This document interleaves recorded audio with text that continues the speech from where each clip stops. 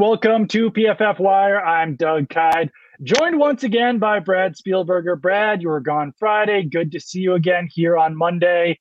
How are you doing? I'm doing great. I was up in your old neck of the woods in New England. Had some Maine lobster, so I'm doing pretty well. I was at the Patriots game on Sunday, covering the game.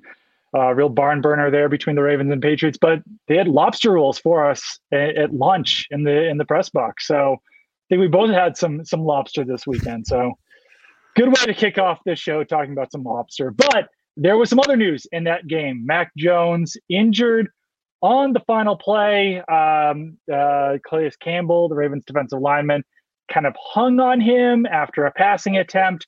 Mac Jones crumpled down to the ground, immediately grabbed at his left ankle, and then very dramatically hopped off the field on one foot before departing straight to the locker room. There's since been tests done, reportedly a very severe high ankle sprain. So we're all kind of waiting to see what, I guess, the definitive prognosis, how long he's going to be out for. It does still seem like, based on some of these reports, that there's like still some hope that he could continue playing through this, but I'm not sure how many quarterbacks have played through high ankle sprains in the past. Yeah, it's interesting because there's also reports, Mike Giardi, for example, NFL Network, basically saying he would expect a surgery, probably that tightrope procedure that we saw Tua Tagovailoa get at Alabama when Mac Jones was there in the building, Michael Thomas, some other guys. So generally, it gets you back on the field faster if you get that tightrope surgery for the high ankle sprain. There is, of course, the risk that it can, like a Michael Thomas, maybe prolong or extend the injury. But yeah, anyone thinking he's going to play this weekend, it seems like we're trending in the opposite direction at this time. Yeah, I know that the Patriots really value toughness out of their quarterbacks. I'm not sure how many, high ankle sprains Tom Brady played through during the course of his career. I know that there was some drama when Jimmy Garoppolo was briefly starting for the Patriots when Tom Brady was suspended, that he wouldn't play through injuries, that Jacoby Brissett had to wind up starting for him. So I wouldn't be shocked if there's some internal pressure, maybe not pressure, but I don't know. I'm just kind of curious to see how all of this goes, because the Patriots' backup quarterbacks are Brian Hoyer and Bailey Zappi. Bailey Zappi is a rookie. He was drafted in the fourth round. Pretty surprising the Patriots drafted him in the fourth round over a guy like Sam Howell. But it seems like it would probably be Brian Hoyer running the show. And I'd say that the one concern for Mac Jones having surgery is, yes, you can return faster from a surgery, but I do think that there would probably be a set amount of time that he would have to recover after that surgery. I don't think that you could necessarily play through it at that point. So I'm very curious to see how this goes, because you don't really want Brian Hoyer starting for 4 or 5 games, whatever this is, during the course of what's begun as a disappointing Patriots season.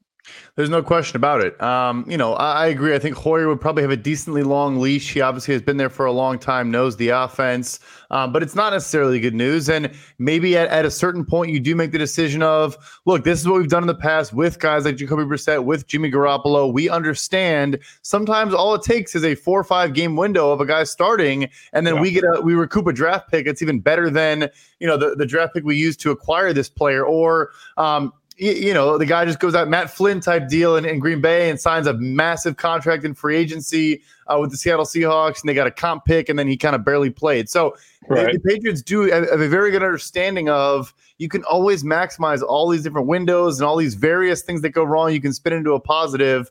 Maybe if they do kind of feel like it's not a lost season, but a season where learning about yourself maybe matters more than trying to win every single game, maybe they do go that route and let Zappi take some, make some plays. Yeah, I think that what they were probably prepping for is that, Mac Jones would start every game that he possibly can. And then Bailey Zappi impresses enough this season where you go into next year with him as your backup quarterback for the next 3 years. And then maybe they make that decision whether to trade him at some point or get a comp pick, whatever it is. Yeah, this does kind of speed up the process a little bit. And the last time that we saw Brian Hoyer in a starting situation, he made some huge mistakes in the red zone in a game in 2020 against the Kansas City Chiefs. And, Brian Hoyer once was probably considered one of the better backup quarterbacks in the NFL, just because he did have some starting experience throughout his career. He actually won some games with the Cleveland Browns. But it's been a number of years now since he's actually been in that position. He's 37 years old. Last time he took the field a couple of years ago, it didn't go that well. I don't know. I mean, obviously, he was probably a better option to be a backup quarterback than whoever else the Patriots would have had this year. But I really don't know if you can expect Brian Hoyer to be winning you games in 2022 at this point. So, yeah, like you said, I mean, they might just have to look at this after starting 1-2. They're in a tough conference. They're in a tough division with the Buffalo Bills and the Miami Dolphins both being really good, where this might just be kind of a lost season. You see what you've got in your players, and then you have to kind of plan for 2023 at this point. Yeah, it's a tough reality. I'm sure it's not a reality Bill Belichick is even familiar with in any way, shape, or form, or probably wants to commit to. But I mean, yeah, there's young talent over this roster. Some of them also hurt, like a guy like a Tyquan Thornton. It's unfortunate we're not getting to see him play. Even if he was healthy, who knows if he would have been able to found the way on the field, given all their depth at wide receiver. But I think some of the young defensive players look good. I think Dietrich Wise looked good in that game. Yeah. Obviously, coming off a new deal, they've had some flashes, but at a certain point, like you said, just look at the conference, look at the division. If Mac Jones misses, let's say 6 to 8 games, the odds they're making the playoffs are really, really low. Yeah, absolutely. And I mean, it's the unfortunate truth right now. You don't really want to talk about it because he's a guy who just suffered an injury, but the Patriots lost that game largely because of some of the mistakes that Mac Jones made out there. He had, I think it was something like 5 or 6 big time throws, which was great for the Patriots. But then he also had 4 turnover worthy plays, 3 of which were actual interceptions. A 4th should have been an interception. They had a key fumble on a catch by Nelson Aguilar. It was a tough performance for the Patriots, for Mac Jones. And, I'm, like you said, I'm here in the New England area. I cover the Patriots for a number of years. A lot of the replies I was getting were like pretty unfortunate, and it's kind of a gut reaction by New England Patriots fans, and they can trend negatively at times. But it was like, all right, good riddance. Let's get another quarterback. I don't think that that's the case. Like you want Mac Jones to work out. He's shown enough promise at this point, but at the same time, it has been an unfortunate first 3 weeks of the season for Mac Jones. He has not progressed the way that a lot of people expected him to. So you would like to see him come back at some point this season to kind of regain what he was doing last year when he did look like the best rookie quarterback in the NFL. Let's talk about another injury in the AFC East. Tua Tagovailoa, this was a strange situation where Tua took a late hit from Matt Milano, hit his head against the back of the turf, got up looking woozy, went to the locker room to go through concussion protocol, then came back at halftime like nothing happened. Ian Rappaport of NFL Media said that it was actually a back injury that led him to kind of fall down when he was running on the field, that it occurred earlier in the game. Tua Tagovailoa is not in concussion protocol right now. In an estimated injury report, he would not have practiced today because of ankle and back injuries. But, it does feel like, I don't know what happened. I can't say whether or not Tua Tagovailoa collapsed on the field because of a head injury. But a lot of these times when players go through concussion protocol, it does feel like their ability to come back on the field matters more about how important they are to the team and to the game than it is about whether or not, they actually sustained a head injury. I don't know. I mean, there's an investigation going on, so we'll see in a couple of weeks what actually happened there. But Tua's head hit against the turf on that play. Yeah, like you said, the NFLPA went so far as to open an investigation. It sounds like either the player's allowed to do so or the NFLPA can just do that themselves. And right. I'm sure they had some communication with Tua Tagovailoa and or his representation. But nevertheless, the union wants to look into this more. And it's also, Miami has obviously dealt with a lot this offseason and a loss of trust from the, NFL league office in New York. So maybe there's some component of, we're just not really trusting you at the moment. And we think we need to do some back checking of your work. But I do hear you. There have been instances where you see a guy return and you say, even if he did pass a test in the moment at halftime, maybe that's not enough, or maybe there's a common sense component and element to the situation. I'm blanking out on who it was. There was a situation where that happened, and then after the game, a player took the test again and was found to have had a concussion. Right. I want to say it was a wide receiver last year. Maybe it'll spark your memory, but nevertheless, just you also, this is kind of bringing it back to football, but I mean, you had Teddy Bridgewater, who is a good backup quarterback in the fold. So not trying to tie it to, like you just said, about how important they are to the win and the loss. But in this scenario, you also do have a quality, capable guy if you don't want to risk injury to your top, your starter. Yeah, Teddy Bridgewater entered the game briefly. Miami Dolphins wound up beating the Buffalo Bills in that game 21-19. Miami Dolphins currently, as we record this podcast, are one of 3 undefeated teams left in the NFL. Pretty amazing that after 3 weeks. or basically 3.5 weeks, since one of those undefeated teams is the New York Giants, who are playing tonight against the Dallas Cowboys, that the only teams who have started 3-0 up to this point are the Dolphins and the Philadelphia Eagles. Those 1972 Dolphins could be celebrating pretty early this season. But Josh Allen also went in for x-rays after that game. Seems like nothing really serious occurred there, though, however. Yeah, and you mentioned earlier about a guy who had a lot of big-time throws, but also a ton of turnover-worthy plays. Yeah. Josh Allen had 6 turnover-worthy plays in this game, and I'm telling you, folks, you go through on the tape, that number, I think, is not a conservative estimate, but they are, I think, 6 inarguable turnover-worthy plays. It was not his best performance by any stretch of the imagination, and it sounds like at some point during the game, in the follow-through of his passing motion, he hit his hand off an opponent's face mask or helmet or some hard part of their padding. He didn't try to use that as an excuse, but maybe that had something to do with, maybe the later turnover-worthy plays and some of the bad throws. That last throw at the end of the game, I'll say this to Tuanon, and hopefully Tuanon respects me, when he just threw a turf missile right at the ground on one of the last plays of the game. If that was reversed and Tua threw that pass and it bounced 5 feet in front of Stephon Diggs, the whole internet would have exploded. So I'll just give that is true. Obviously, Josh Allen's a great quarterback, but did not look good in the second half of that game at all. Another injury in that game probably wouldn't be the most notable one usually, but Christian Benford, the Bills rookie cornerback, who actually wound up starting the first 2 games of the season, fractured his hand, I believe, according to Ian Rappaport of NFL Media.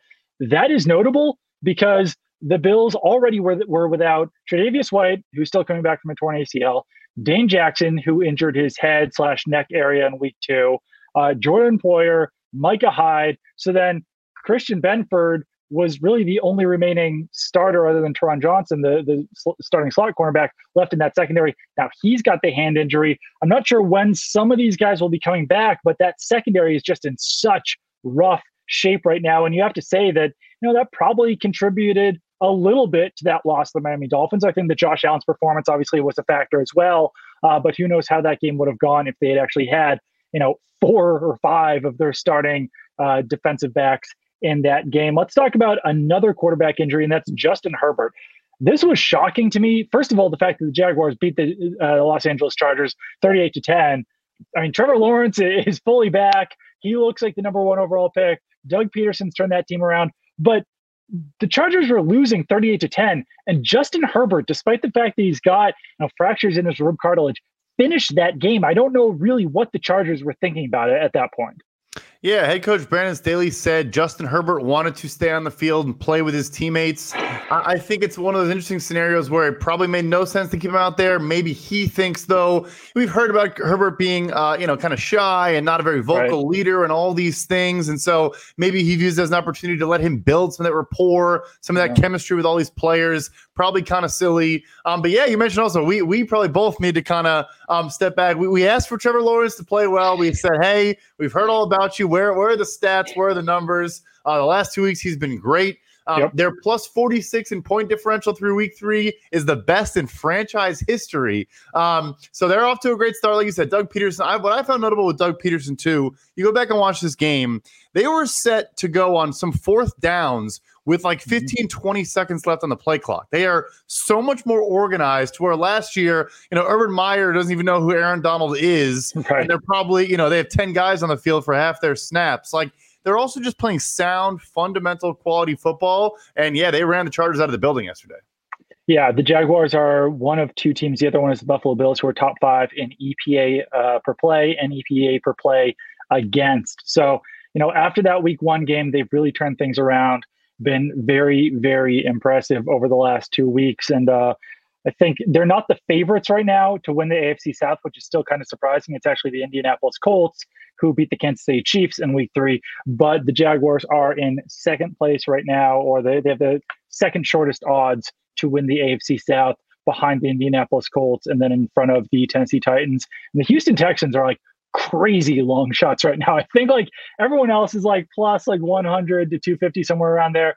And the Houston Texans are plus 3,300, which, I mean, I'm not personally making that bet, but it does kind of still feel like that division's open enough that plus 3,300, it might not be like the craziest long shot, even though the Texans have not looked good to start this season.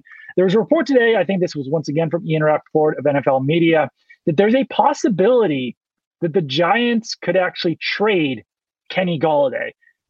This seems kind of unrealistic on the surface. The Giants would have to essentially eat, I think, all of Kenny Galladay's salary in order to make this happen. They would probably only get a late round pick or maybe even just a late round swap back from a team. But the element here is that Kenny Golladay still has, $4.5 million guaranteed on next year's salary as well. So the team that would be acquiring Kenny Golladay would also have to be willing to inherit that, right?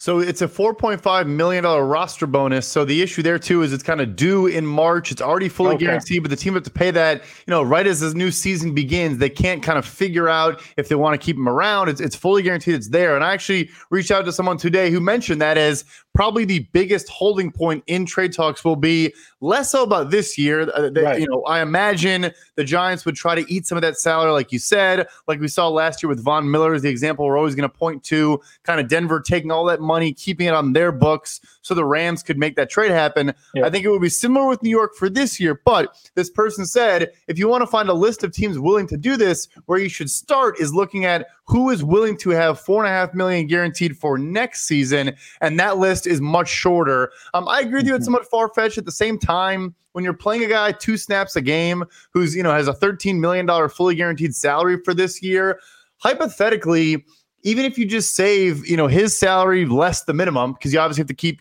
something on your books. Yep. Even if you just save that and you get a 6th round pick, I mean, what really is the difference to you? Right. You get more snaps for young guys. Wan'Dale Robinson, when he gets healthy, plays more, and Kadarius Toney, if they decide they like him at a certain week, he plays more. It's kind of in a scenario of like you're not hurting your young quarterback in Daniel Jones or anything like that. I hear you though. It's just far fetched for me. What other team would do this type of thing? Example? Yeah. Yeah, I mean, I'm sure the Giants would love to trade Kenny Golladay. They'd probably love to trade him, fully with that base salary and everything. But yeah, it's just about the team that would be willing to take that on right now and who watched Kenny Golladay in the preseason, who's watched him in the regular season and said to themselves, yeah, we want to take that on. I don't know. It's the alternative for the Giants, I think, at some point would probably just be to outright cut Kenny Golladay. So we'll see what happens there. We'll also see what happens in tonight's game. I'm sure some people will be listening to this on Monday. You will already know how many snaps Kenny Golladay has gotten against the Dallas Cowboys. But I don't know, unless he had an incredible week of practice or something. I know that Wan'Dale Robinson's still out. I know that Kadarius Toney is doubtful in this game. Maybe there's a path for more snaps, but I would suspect that we'll probably still see, David Sills and Richie James and maybe even Darius Slayton getting a decent amount of snaps in this game. Yeah, so there's one more note there besides the fact that the quote from, I want to say Brian Dable, that said David Sills was getting more separation than Kenny Golladay was a very mean thing to say about a guy making $18 million a year. No offense to David Sills. But just one note as well, I'm not trying to tie these two things together, but they're sort of related. CBS Sports' Jonathan Jones did report that the Chicago Bears are going to be in the market for a receiver before the deadline of some variety. Again, not saying it's Kenny Golladay. However, the previous regime in Chicago did make a serious free agent run at Kenny Golladay before he ultimately signed in New York. He visited there kind of late in the process. Allen Robinson actually signed his franchise tag about a day later, right after Kenny Golladay took a visit. So some gamesmanship there and kind of some organizing of contracts. But nevertheless, he's from Chicago, Golladay is, and the old group did have interest, maybe just one team to keep an eye on, to a degree. Listen, I do not appreciate this David Sills slander on this podcast. I am a proud manager of David Sills on multiple dynasty teams right now. I believe I have David Sills.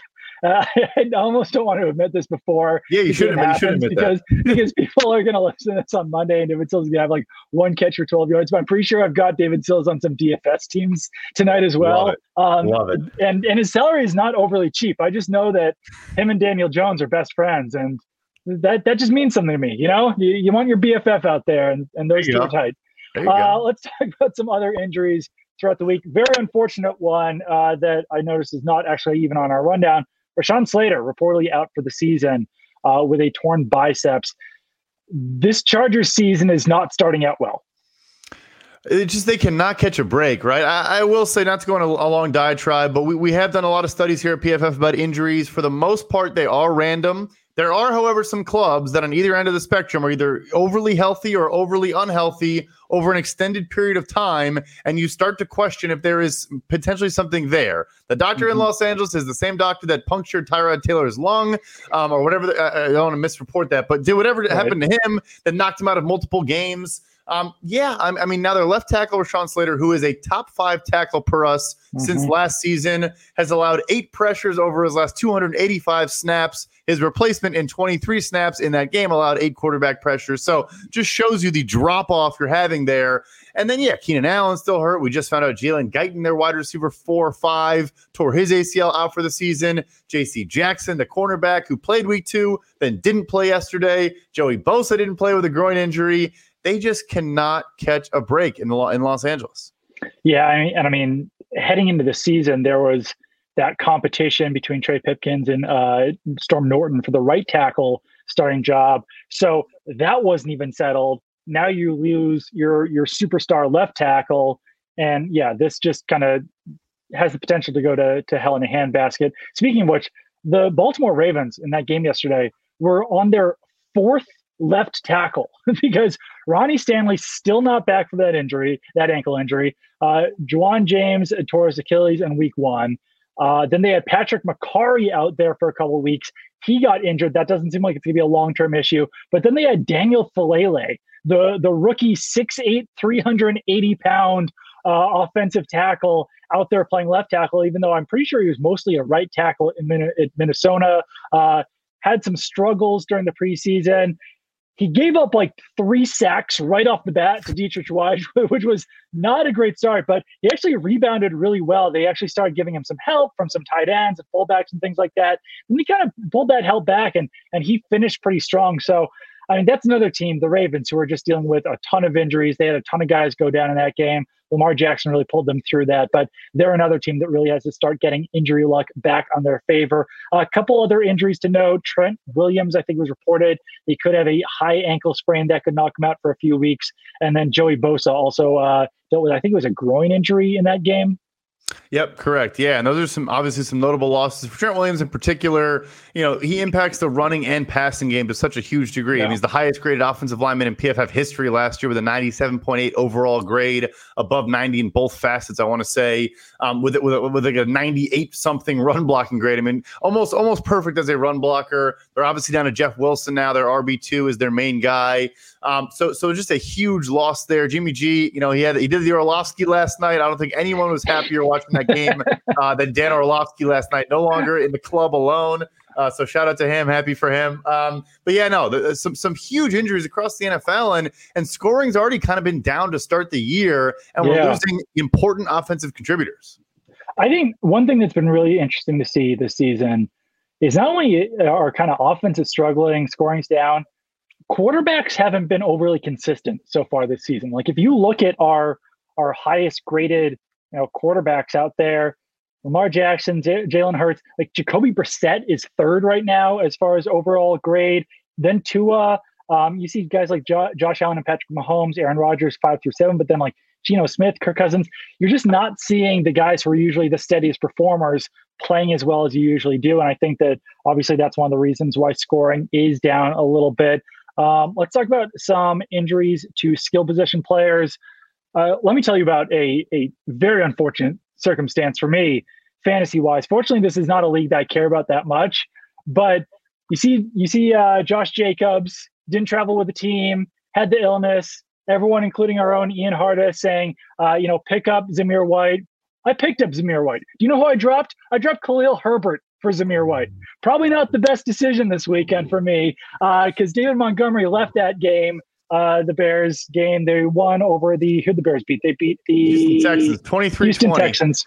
David Montgomery left that game, and Khalil Herbert looked like the best running back in the league. So now he's off my roster. But doesn't seem like it's going to be an overly long-term thing for David Montgomery.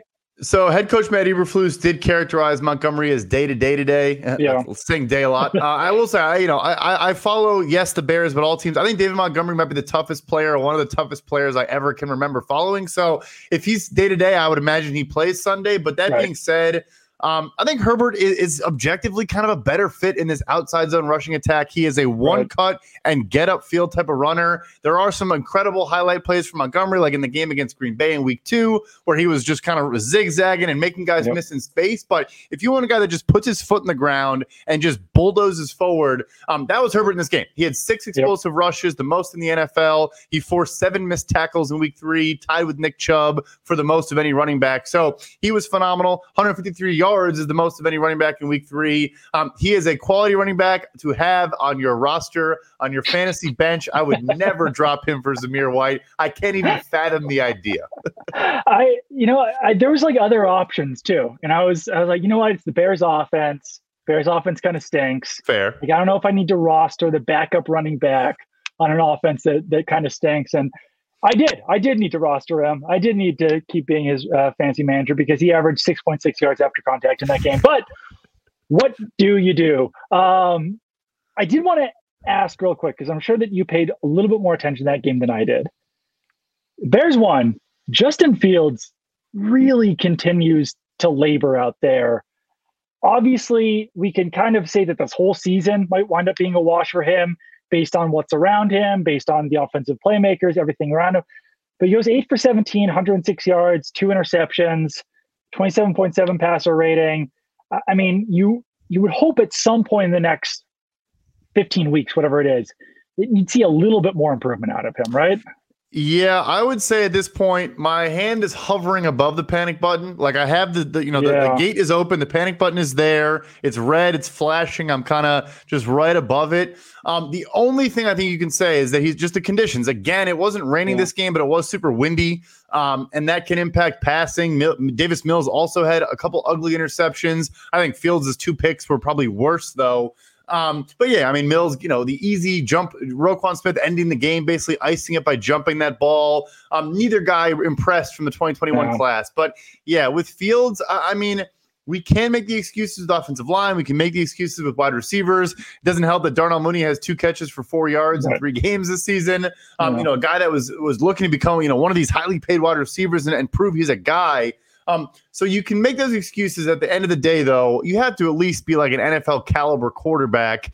It has not looked that way through 3 weeks. We hope for drastic changes because, at a certain point, you can't blame everything around you.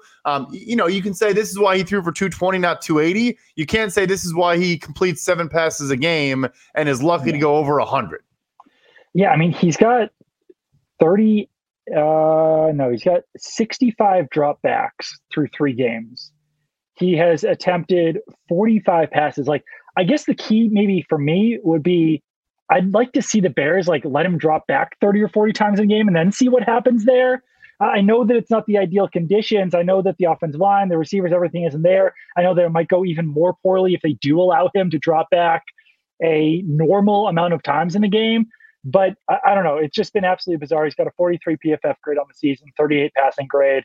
I'd like to see more, and I'd like to see him get a chance to show more at this point. And that just obviously has not happened at this point. A couple of other injuries to go through. DeAndre Swift dealing with a shoulder injury. He's been kind of banged up this whole beginning of the season anyway. So I think Dan Campbell said that probably going to give him a couple weeks off. Then they've got the bye week, allow him to get fully healthy. And it helps that they've got Jamal Williams behind him. It certainly helps, and Jamal Williams 4 rushing touchdowns, actually leads the NFL, tied with Nick Chubb. But DeAndre Swift was averaging, I want to say 8.5 yards per carry, which is tops in the NFL. He has forced a ton of missed tackles. He has gotten a great amount of receptions, 12 receptions in the season. He's a big part of this offense, and their offensive line is actually getting healthier at the moment too. It's a good unit, even with Frank Ragnow, the center, missing some time, but it gets even better when he returns into this lineup. So a big loss for them for sure. But again, tying back to fantasy, if Jamal Williams is not rostered in your league, he probably is. If he's not, though, he's already been a touchdown vulture, even with DeAndre Swift in the lineup. Now he's a true 3-down kind of workhorse back. Yeah, if some moron drop Jamal Williams for, someone like Zamir White or something, then make sure to pick him up at waivers. Also some injuries for the Saints. You saw Michael Thomas go down. You saw Jarvis Landry go down. Alvin Kamara's been dealing with an injury. Once again, those things don't seem overly serious. I think that it looks like the Saints dodged some major injuries there. But, I mean, Saints coming off a loss to the Carolina Panthers Saints are not starting this season the way that a lot of people expected them to.